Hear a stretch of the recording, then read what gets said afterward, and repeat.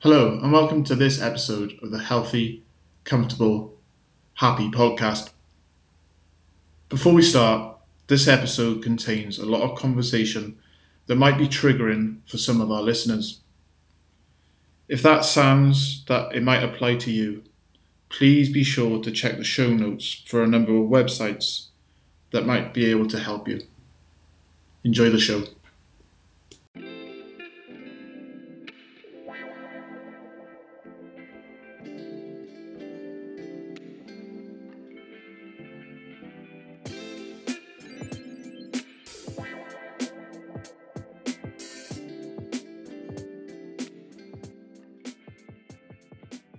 Hello and welcome to Healthy, Comfortable, Happy with myself, Neil Thomas, and of course, Sash James. Hello, Sash James. Hello, Neil Thomas. I am so excited to be back and recording. How are you? Yeah, very good, thank you. Is it a teacher thing? We always call each other by like full name, like Full name. Sash James, Neil Thomas. Is that a teacher thing, or Craig? I Is that a don't know. teacher thing? I think that's the teacher thing. But eventually you guys will be just known as Neil and Sass or Sass and Neil. So but that's got quite a ring to it, actually, isn't it? Yeah, Sass and Right. Neil, Neil and Sass. Yeah, Sass love and it. Yeah. Anyway, I digress. And as you can Yes. see, I've kind of semi already introduced our guest today. So we're honored and privileged to have a very old friend of mine, but also a very good friend of mine, Mr. Craig Minchinton, joining us on the podcast today. Hello, Craig. Hey, thanks for having me. I'm sure Oh. best to say it, but yeah, I was completely honoured to be asked, and yeah, it's hit me right in the feels. So thank you. Pleasure. And if I call Craig Minch, that's because a lot of people, do people still call you that, Craig? No, I think that died out after school. Yeah, so yeah, I guess I've always known Craig as Minch. So, but yeah, I mean, professional, we're a bit older now, so we'll go with Craig. And a way to go. So yeah, as I mentioned, Craig and I go way back until, well, we were about 11 years old, 12 years old. We met in secondary school. We both went to Bryn Comprehensive in South Wales in Bridgend. And I'm not really sure how we met all together, but we kind of fell into a similar friendship group. Many Saturday afternoons playing football in the pouring rain, kicking balls into rivers, jumping in and getting them, sleep over one particular friend's house, Philip Emery.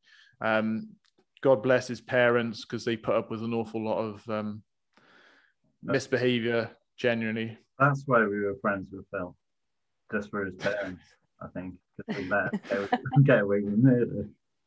Yeah, pretty much. I mean, God. Peter and Elaine, if you're listening, amazing. Thank you so much for all that pain we put you through.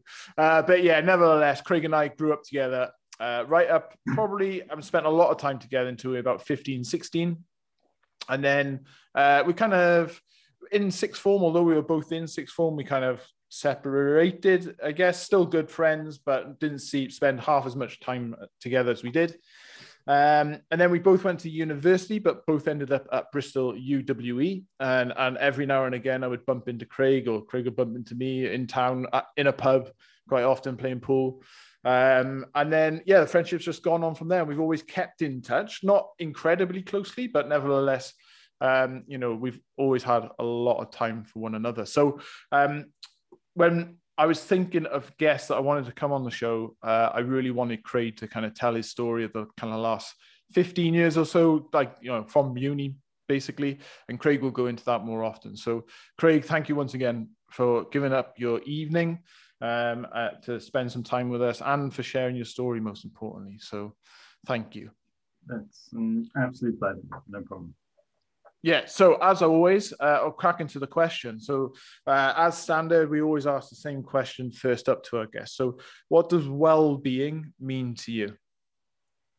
When you sent me through, I found it really difficult to sort of pinpoint it. I guess sort of originally, I just wanted to be like everyone else. but everyone's story is, completely different. So well-being to me back in the day was to live a normal life. Now I hate that word normal, but that's why I wanted, because I felt overwhelmed by everything. Everything in life was just not a struggle, but it could be tough, and I didn't really realize that was well-being then. But I guess now it's kind of as I've grown and learned, I can associate well-being with that. And for me, the key really is happiness within myself, happiness in my day-to-day. Of course, you're going to have shit days, but if you have that happiness within, then I guess you're going to have more good days than bad.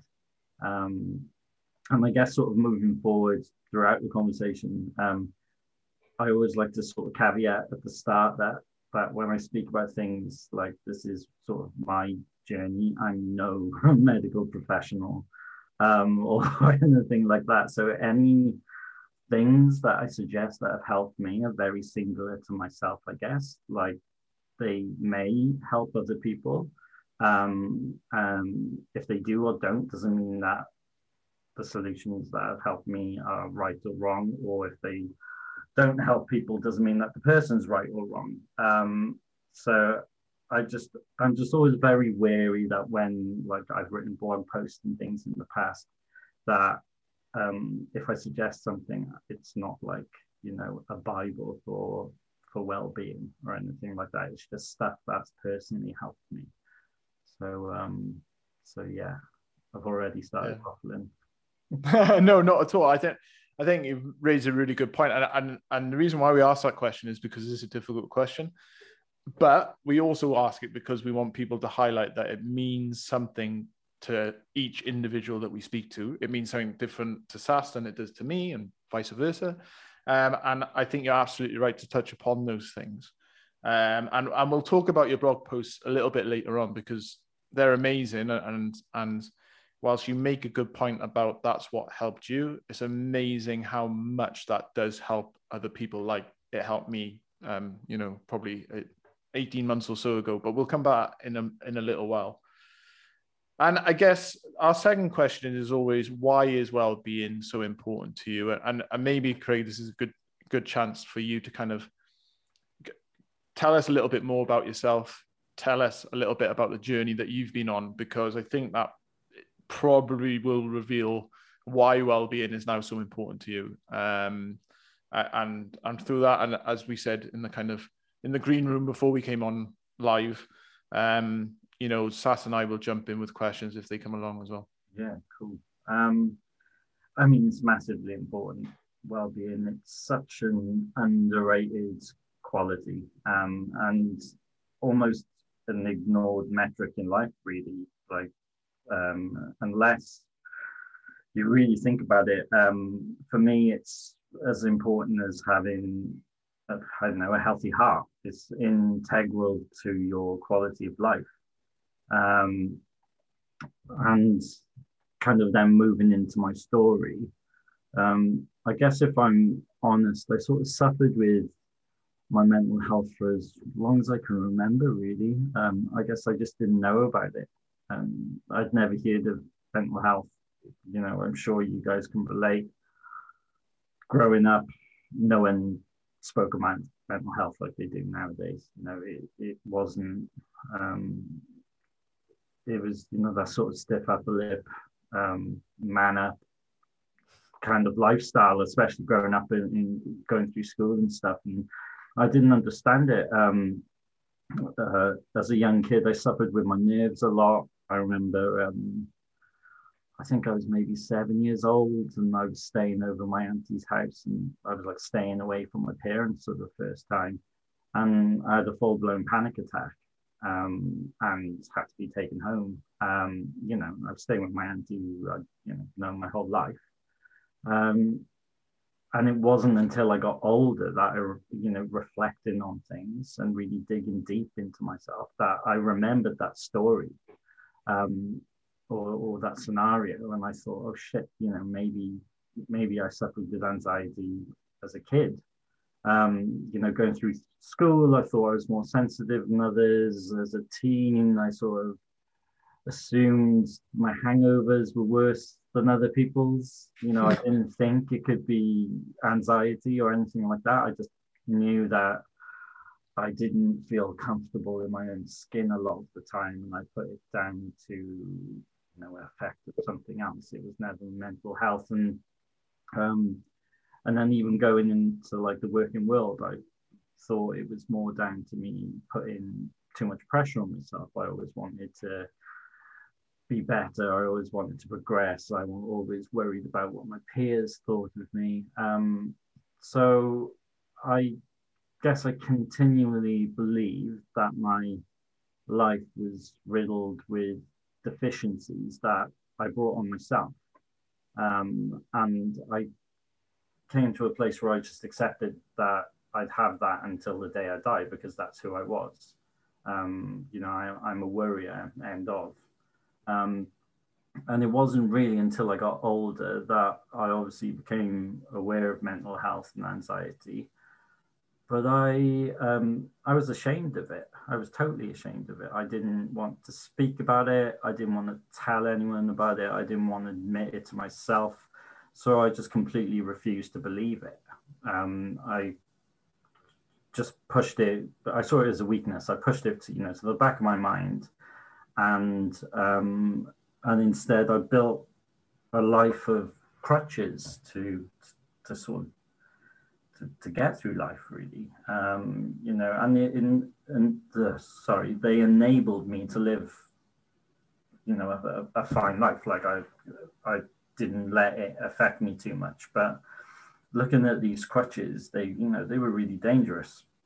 I started running, used running as like a get outside, get some fresh air, and I ended up running 7 days a week, sometimes twice a day, running 250 miles a month. I dropped down to like 8.5 stone.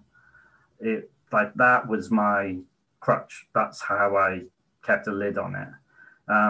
That then turned into work. I was working like 12-hour days, 14-hour days, something like that, 7 days a week. I was in the studio at like 6 a.m. and I was the last person to leave.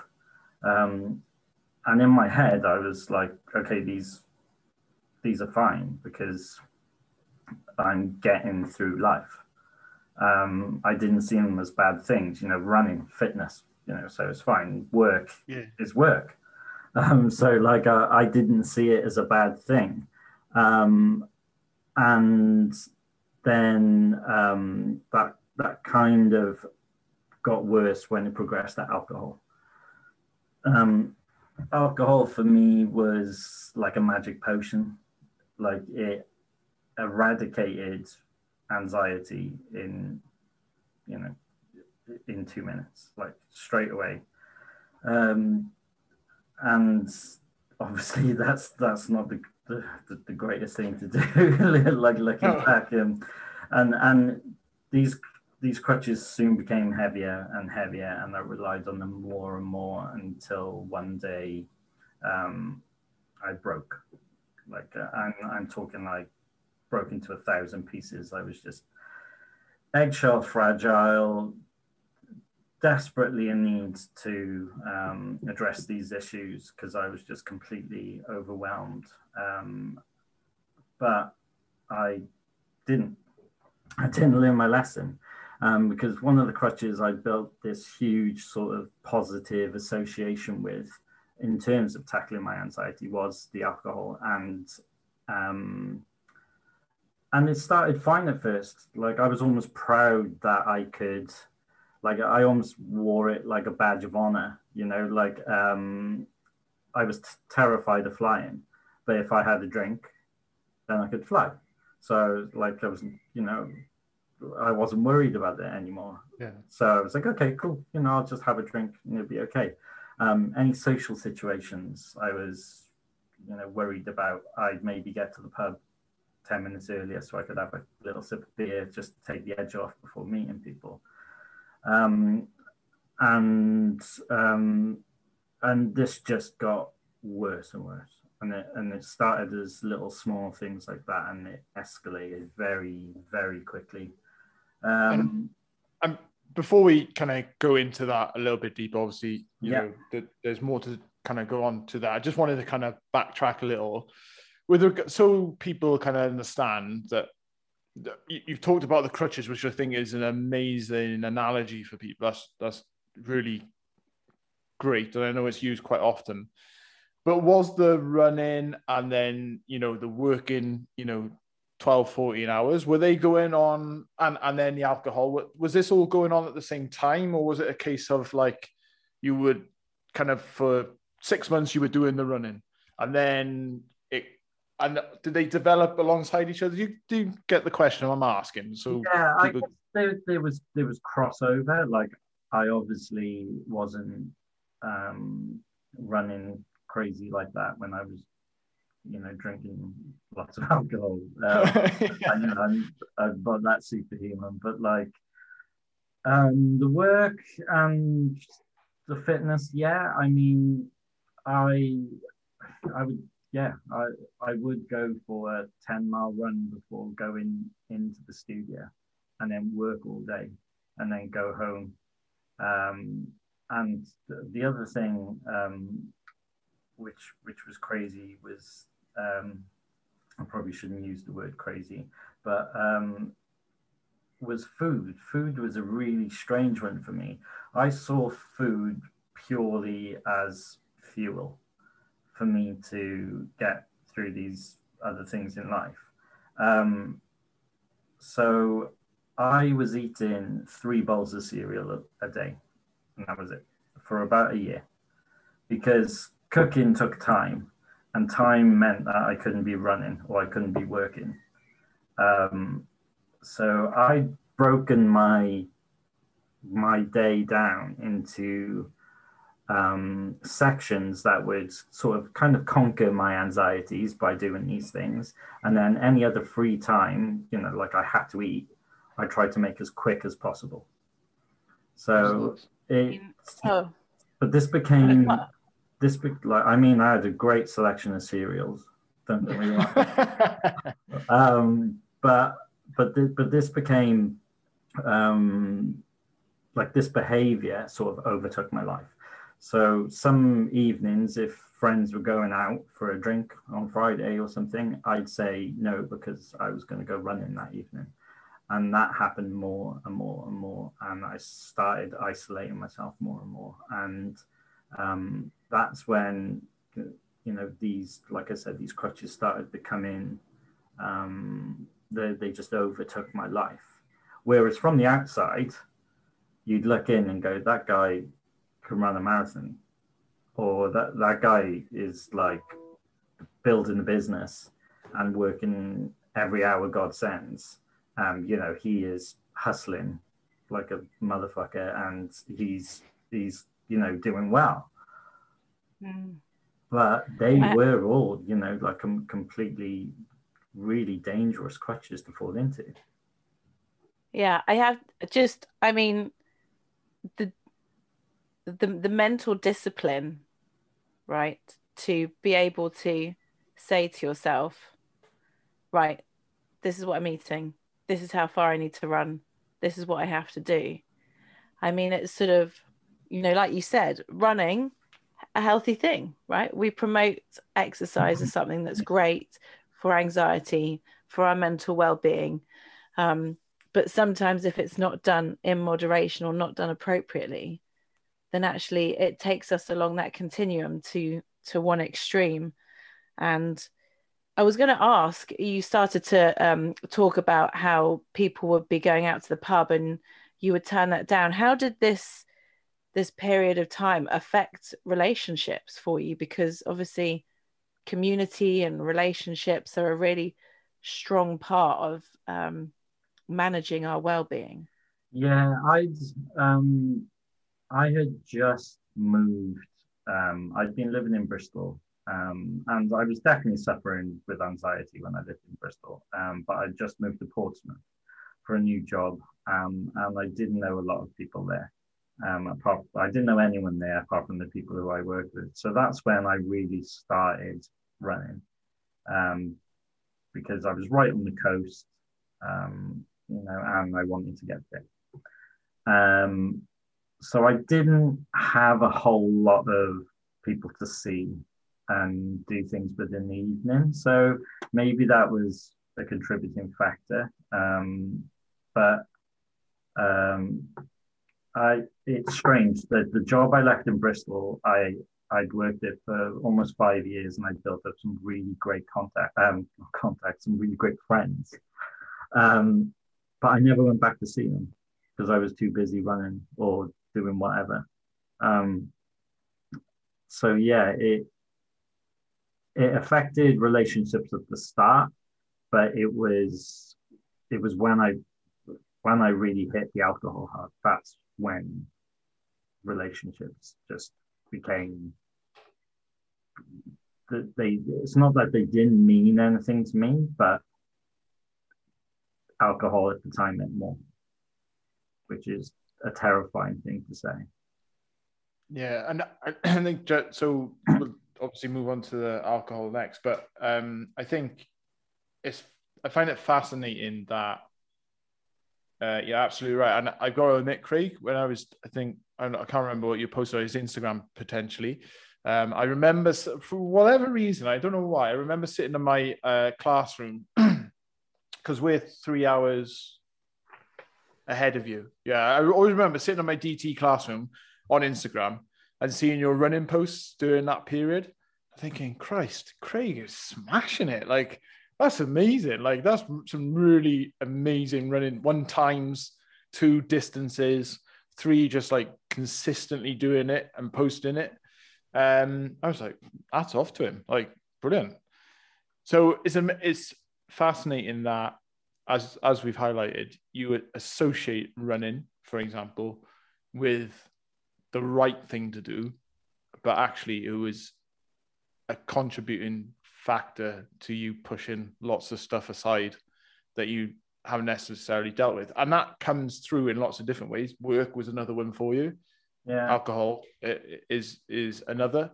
I just think for our listeners, it's great for them to hear that, or have that awareness that it doesn't necessarily have to take the form that you would expect it to. I think people would think, oh, alcoholism is potentially a people drinking to put aside their problems. Mm-hmm. Running, probably not so much. Like, they probably, yeah. I just find it, that's another fascinating aspect of your story, really. Yeah, the whole Instagram thing and Facebook posts, and that was all part of it.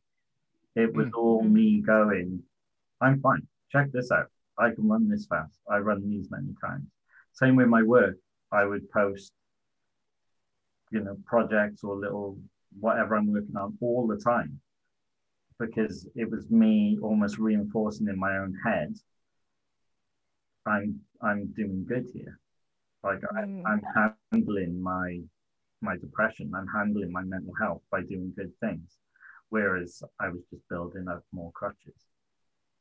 And it's also portraying that picture to the world, like, I'm being successful. I'm doing a great job. Everything's fine. Everything's fine. You don't need to worry about me. And people looking in, like Neil, being like, wow, this guy's a superhero. Like, what a ledge. Like, woo, and maybe you then don't check in on those people, because from social media, they look like they're doing well. And also, being a man, there's that element of, man up, which is a horrific term.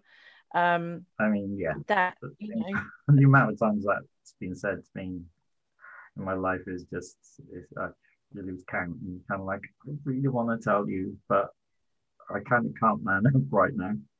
Yeah, like, you don't want to man up. Like, I want to, like, what is that? Would you go around saying to like a 5-year-old girl, come on, woman up, small 5-year-old girl, like, No, not cool. Yeah, I guess a lot of my friends used to say that if I refused going out and stuff, they, to be fair to them, they didn't know. Um, it was just them wanting me there, I guess. And I've got a good friend who I spoke to about this, and and and he's like, shit, I used to say, stuff like that to you all the time. I didn't realize.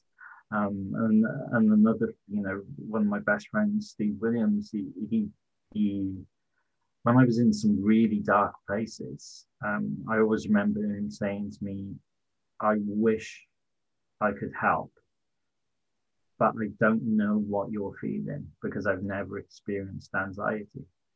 And that hit me like a ton of bricks, because some people just don't, which is amazing. But it's very difficult to explain it to someone.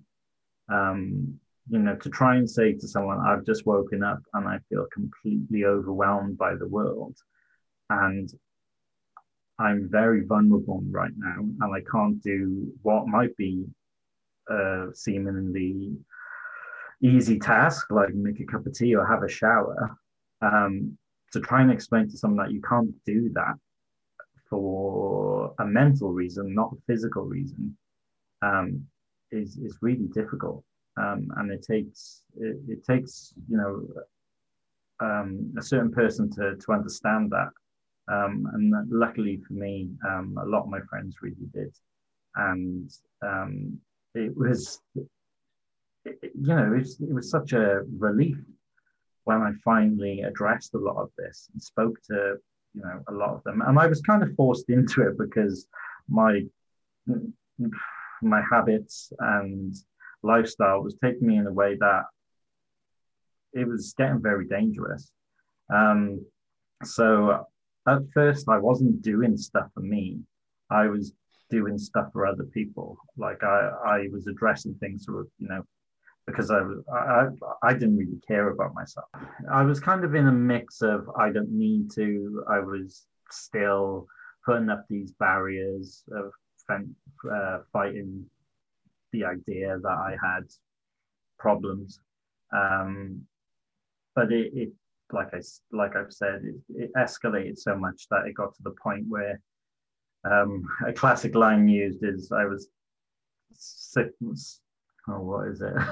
Classic line, I can't remember it. I was sick of being tired and tired of being sick, because I through my drinking I got very sick, and it took me to a very dark place. The late Chester Bennington from Linkin Park, he was quoted, and this quote resonated with me so much, because I hated being inside my own head, and he said, I find myself getting into these patterns of behavior or thought, especially when I'm stuck up here in my head. I like to say that this is like a bad neighborhood and I should not go out walking alone. And that hit me so strongly, because that's exactly how I felt. In the same way that I used running and work to not think about my depression or anxiety, that's exactly what I started to do with drinking. But drinking was quicker and faster, and unfortunately more addictive. And it would just take me away to a sort of different place, a very dark place. I kind of felt like, have you guys seen Fight Club? Can you remember like Edward Norton when he can't sleep, when he's got insomnia, and he's just sat there completely vacant, staring into space, like he's alive, but he's alive on the inside, but he's sort of dead on the outside. Yeah. And that's exactly what I was like. I was just I just wanted to be in like a state of numbness where I didn't have to feel any real feelings. I just wanted to get by. I just wanted people to leave me alone. I completely isolated myself from everyone. I would only leave to go get booze and then come back to my room. It was looking back, you know, I like looking back because it reminds me of how far I've come, but it also reminds me of how easy it was to slip into that. And this is probably really the first time I've actually spoke about it on any sort of platform like this. And I'm at a place now where I'm happy to speak about it because I found that other people's stories really helped me in the beginning. So if anything I can say can give one act of help to someone else, then it's worth making myself vulnerable for. Because drinking like ruined so many things. Like I ended up being a pretty brutal breakup, which ended me leaving London, had to leave my home, quit my job. And at the time, you know, I hated myself. I had huge amounts of guilt. I couldn't look myself in the mirror. I don't think I was ever suicidal. Well, no, I wasn't suicidal, but I definitely thought people would be better off without me. And that's why I isolated myself. I didn't want to burden other people, but I also didn't want people to see me like that. And I wanted to be left alone to just carry on doing what I was doing, which was slowly killing myself, really. I woke up in hospital rooms. I had friends coming, you know, knocking on my door, coming round, basically to check if I was still alive, because I wouldn't answer my phone for days and days and days. There was a time that my dad rang the Bristol police to come round to see if I was okay, just because I just wouldn't answer my phone. I couldn't do it. Even now, the sound of, you know, the classic iPhone ring sound. Yeah. If I hear that, it sends shivers down my spine, because for me, that was just a trigger of anxiety. So can I interrupt you quickly? Sorry. I mean, first of all, can I just say, like, wow, thank you for being so incredibly honest. And although you say just now, you said, you know, if I make myself feel vulnerable to help others, I actually think it's like just to show your bravery. And I think it's a strength. I think it will hopefully give people strength. So thank you so much, firstly, for that. Just wondering if you could give us sort of an age or like a timeline on this, because you said with the alcohol, it was something very quick. And looking back, it's almost scary how quickly it kind of maybe took control. yeah, I'm just kind of interested to know that kind of time frame for you. I mean, like I said, I used it as probably a lot of in a lot of ways that people use it. There's a bit of Dutch courage originally. I'm trying to think when I moved to London. It must have been maybe like 7 years ago. And I was in London for a year, and that's when it just flew through the roof. But it lasted probably a good year or two after that, on and off.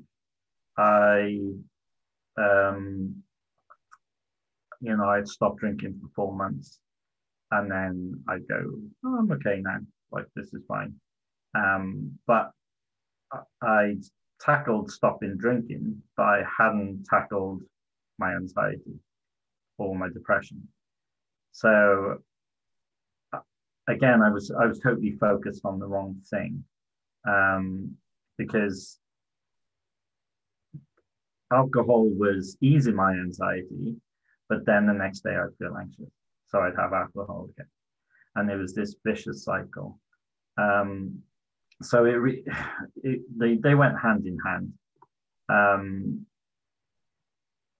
Yeah, I think that's where the sort of depression wants to take you there. It wants to take you to those places where you shut yourself away from everything, and you isolate yourself. And that's what I would do. I'd feel great because I hadn't drunk for 4 months, think I was fine, drink again, and then boom, I was back in that dark place. And that would just keep going around and keep going around and keep going around. And every time I'd stop drinking, it would be because, so like my dad was worried, my mum was worried. I never wanted to stop. Or I never, it's not that I didn't want to stop. It was almost like I was lying to myself about how much of a problem it was, even though I was waking up in hospital rooms. It's what a depressed mind can do to you. You start believing, things which are absolutely bonkers. And eventually I'd had enough, and I started going to AA, which it wasn't really for me. Like I met a lot of good people there, and I met, I heard some incredible stories and met some incredibly brave people. But weirdly, it was a bit of an anxiety-inducing experience because they kind of like you put in a room and kind of it's a very comfortable, lovely scenario, but at the same time, if you miss a week, then people are ringing, "Oh, where were you? You okay?" And I'm like, "Yeah, I was just busy, probably fucking running or something."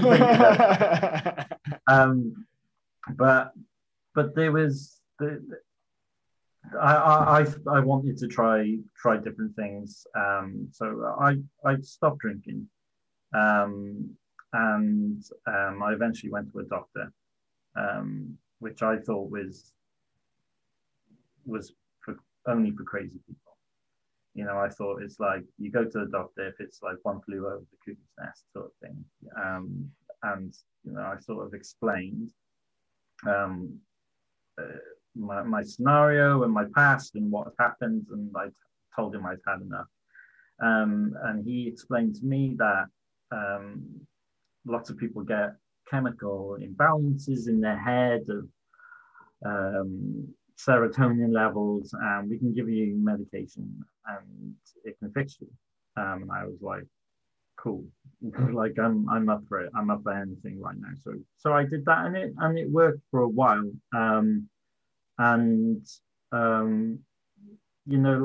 wouldn't knock taking medication. Like I think a lot of people would put a stigma on it, but it helped me at the time, even if it was like the placebo effect of I'm doing something again to sort of sort this out. But what I quickly came to realize is that there weren't just chemical imbalances in my brain. There were just imbalances in the way I lived, and they were the things that were most important to fix, and things we spoke about already. So isolation, work, toxic relationships. Because of all the things I was doing, like the running stuff, I did very little that gave me any self-satisfaction. And ironically, living in big cities like London and Bristol, I was extremely lonely because I was isolating myself. So I started implementing things in my life to, really try and turn them around. I wrote a bunch of blog posts about them.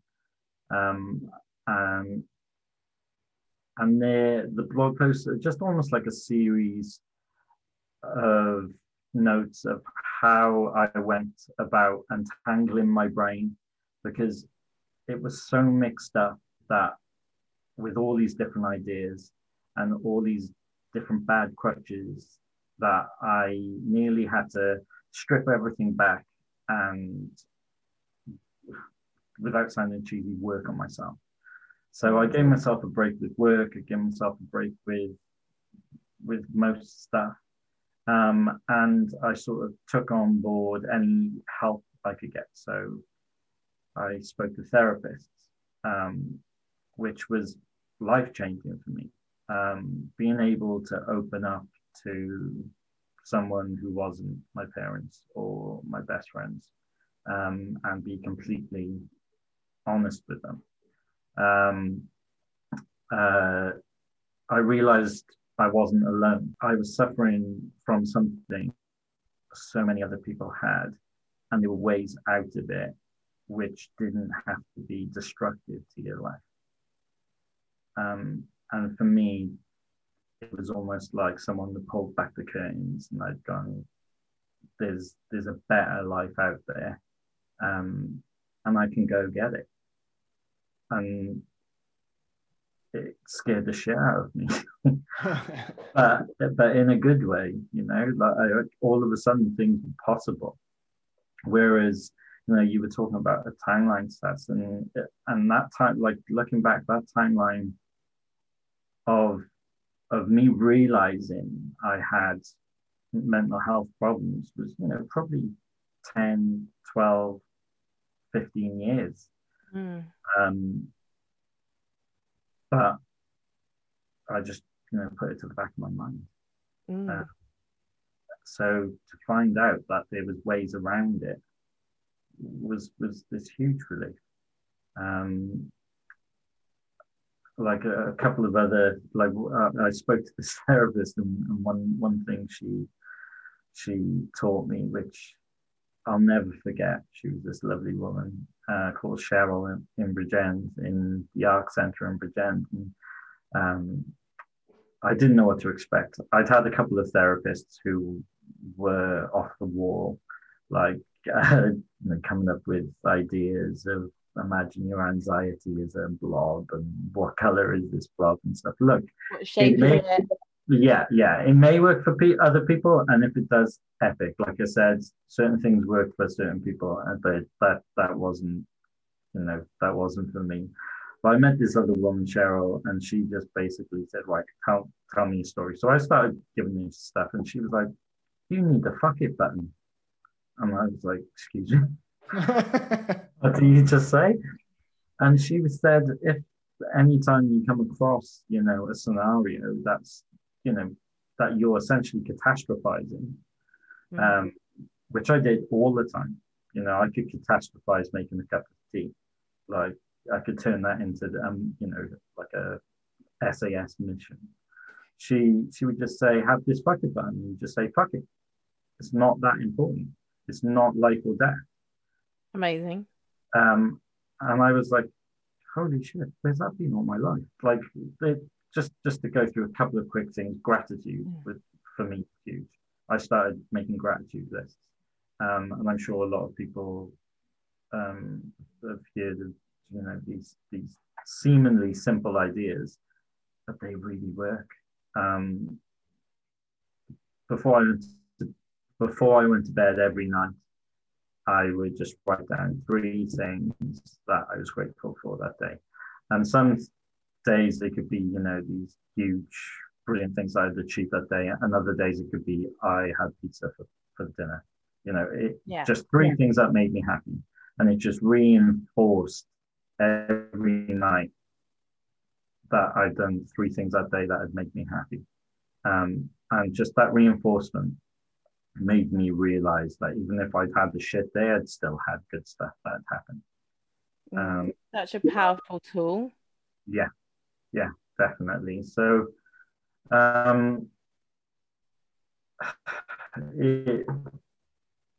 it was really, like I said, it was such a strange journey to go from the depths of guilt and hate. Like I really hated myself, and to then start to get real feelings again. I think when I stopped drinking, I remember someone saying to me, you'll start to feel real feelings again. And I did. I started to feel happiness and compassion. I built back friendships. I built back relationships with my family. I made amends. Like, I didn't follow any 12-step program. I didn't, I went to AA, I think, probably for about a year. So the 12-step program for me is just too much anxiety built around that for me. But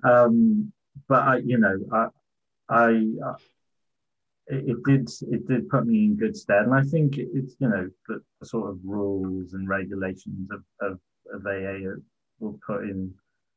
They're just good ideas for life, really. Just be kind, and make amends with people that you've hurt if you can. Just those sort of things, and I think just over the whole time I spent, really working on myself, I realized that if you're depressed or you're anxious or you have mental health problems, then you're not broken. You're not crazy. You're not weak. And as you said, Seth, like, it takes a very strong person to live with depression. It takes huge amounts of resilience. And anyone that tells you a story or opens up about their mental health problems is a hero in my eyes. And what you guys are doing with the podcast, I think, is, incredible, because if it helps one person, then it's worth it, right? At first, I fucking loved lockdown. I really did. Like, I was like, I can be antisocial as hell. Again, like, if you told me in my darkest days that I'd now been in an incredible relationship with my girlfriend Jen, we have the most perfect son, and this awesome family, I would not have believed you. But he was born in the January, so I got to be at home to watch him grow, when a lot of people don't have that. A lot of people, would be out going to work. So I loved it. It did get tough. I mean, work fell off the planet for me for a bit. But again, that coincided with my son being young, so I got to spend a lot of time with him. So it wasn't that bad. But then, what's been particularly difficult is my girlfriend's family live in Ireland, and we haven't been able to see them, and it's been really tough. But I guess the classic thing I do is go, well, it's been tough for everyone. Similar trap to what I've done before. You kind of have to be a bit selfish sometimes with your well-being. You have to look after number one, because if you're not in a good place, then you're no good to help other people. So you're allowed to feel shit. You're allowed to say, yeah, I feel like, I miss my mum, I miss my parents, I miss this. Just because someone else is admittedly going through something a lot worse than you, which a lot of people have in this pandemic. And I really hope I'm not coming across insincere when I'm saying these things. But you're also allowed to feel for yourself. So it's been like I've missed, I've missed people. I've missed my friends. I'd be terrified to think of what would have happened if lockdown happened when I was in my darkest days. To be honest, I don't know if I'd still be here. So I can be super thankful for that. I've also got a badass garden, which I've been spending all my time in, as I'm sure a lot of people have. So that's kept me busy. And weirdly, work's been very busy as well. So yeah. Yeah, one of my blog posts is find outlets that feed your joy, because when I stopped drinking, I had a shitload of time on my hands because I was never hungover and I wasn't in the pub or whatever. So Yeah. like, what the hell am I going to do? So that's how I got into gardening. Nice. And I was like, this is actually really cool. It's being creative. I'm outside. I'm learning shit about flowers. I mean, what's not to love? I feel we this is a whole nother episode on Yeah. Gardening. Gardening. I love it. Yeah. Yeah. I need a photo. I need like a before and after photo to put on our Instagram. Yeah. Yeah. I Gardening mean, with Craig. I could do like a weekly slump. Yeah, love it. Love it. You're in. So we are moving towards the end of time. Well, not, the end of all time, just our time together on the podcast. And I just want to mention your blog, Craig. So you mentioned it, intermittently during the podcast. And firstly, I want to say thank you, because I followed it early on, and I know you've just relaunched your website, which looks amazing, by the way. So your blog is now on, or your blogs are now on your website, adoraattack.com. And I just wanted to say thank you for sharing that. Once again, it's a bit like this podcast. I found it extremely useful when I was going through kind of my anxiety period, January, March time in 2020. I really took some hints and tips. For me, one of the key things was that, someone else I know is also having a similar issue. So I felt okay. Like, it made me feel better. Not that I was glad you were having those issues or having the tough time, but it just, for me, reading that someone I knew so well, relatively well, was going through that, it just helped me a great deal. So thank you from a personal perspective, but also, for the many other people that have probably read your blog as well. And second of all, before we ask you the final questions, just to say thank you for sharing that story. I got a little bit choked up at one point because, you're a good man, Craig, and to think that you've been to those dark places is tough to hear.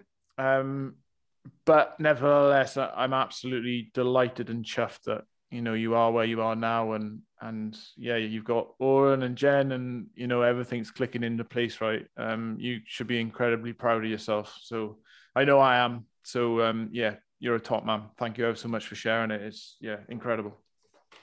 Yeah, thanks so much, mate. That's very heartwarming. Yeah, thank you. It's I could listen for hours. I'm like, I don't know where time has gone. I've got so many more questions to ask you. You're a very interesting and inspiring individual. So yeah, thank you. Neil, shall we move on to our questions? Yeah, the last three questions, Craig, we ask every guest. The first one is, are you healthy? I mean, if you'd asked me these questions 5 years ago, then I probably would have given you very different answers, but because they have hugely different meanings to me. I guess, like, emotionally healthy, yes. But I swapped booze for cake. So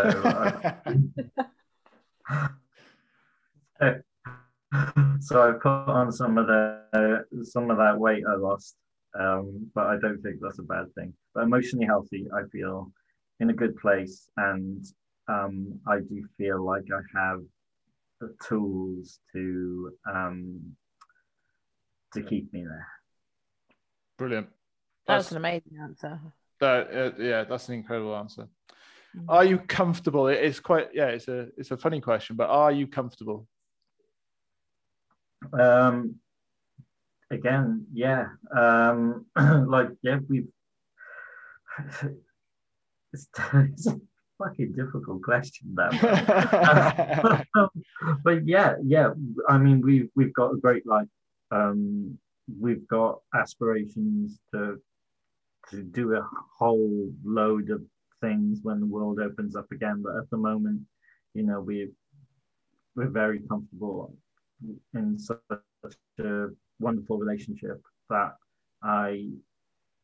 there's no anxiety on that side of things, you know, with our family. So we're very honest, we're very open, and that makes for comfortable living for sure. That's great. And finally, are you happy? Yeah, I'm all right. I mean, I used to see happiness as what I owned or which restaurant I ate at or how much I got paid. Whereas now, I mean, happiness is my family, it's my son, it's my incredible friends that stuck by me. It's my business that I've built, which I'm incredibly proud of. And so, yeah, sometimes I feel like the luckiest guy on earth when I look back. So I'm a very happy guy. You're an incredible man, Craig Mitchington, and it's been an absolute privilege to have you on the show today. So from both Sass and I know Sass has said it a number of times, but thank you so much for your honesty, your openness, being vulnerable. What you've done today is an incredibly difficult thing, and you know, for you to share that alcoholism and for you to speak about that for the first time, you know, we're incredibly grateful. So I'm sure there will be many people out there that will benefit. What we'll do is in the notes, we will put the links to your website, Craig, where your blog is. Check out his awesome animations and everything else that he does. It's incredible work. And then also some support groups about in and around the topics that we've talked about. And I'll ask Craig for some recommendations about what we could put in there. So thank you ever so much. Sass, James, just before we go. One last thing off the top of your head, a tip for well-being, how you can get good well-being, positive well-being. Talk. Yes. Talk. For me, that was the start. That was the start of it. And now I'm here talking on the podcast. I mean, I never thought about that. So it's been a privilege, guys. It's been an absolute honor. So thank you very much. Thank you so much. Thank you so very much. So you've heard it there, straight from Craig's mouth. Talk. I love it. I mean, especially us men, because we're rubbish at it. So get out there and talk. One thing that really sort of hit me during my sobriety, or the start of my sobriety at least, was something from this amazing writer called Joe Nahari. He does a brilliant TED talk called Everything You Know About Addiction Is Wrong. And he talks about this really amazing experiment by some professor whose name that escapes me now. But in this experiment, he takes a rat and he puts it in a cage, and he gives it 2 water bottles. One is just standard water, and one is water laced with heroin. And every time the rat goes over to the heroin water, drinks the heroin, and eventually overdoses and dies. He tried this over and over and over, and the rats kept doing the same thing. So the professor wondered, you know, what circumstances were making them do this. He realized that the rat was just in a cage on its own. So he essentially built like a rat Disneyland. There were loads of other rats. There were things for them to do. There were toys for them to play with. They could have sex with the other rats, you know. And he had the 2 bottles of water there, you know, the heroin-laced one and normal water.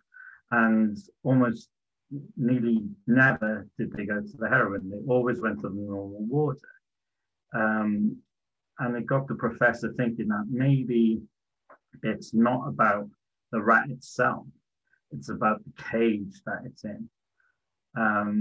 So I think you can very easily sort of throw that and look at it in terms of human beings, that if you're isolated and you are lonely and you have nothing to do, nothing to keep you happy, no one to talk to,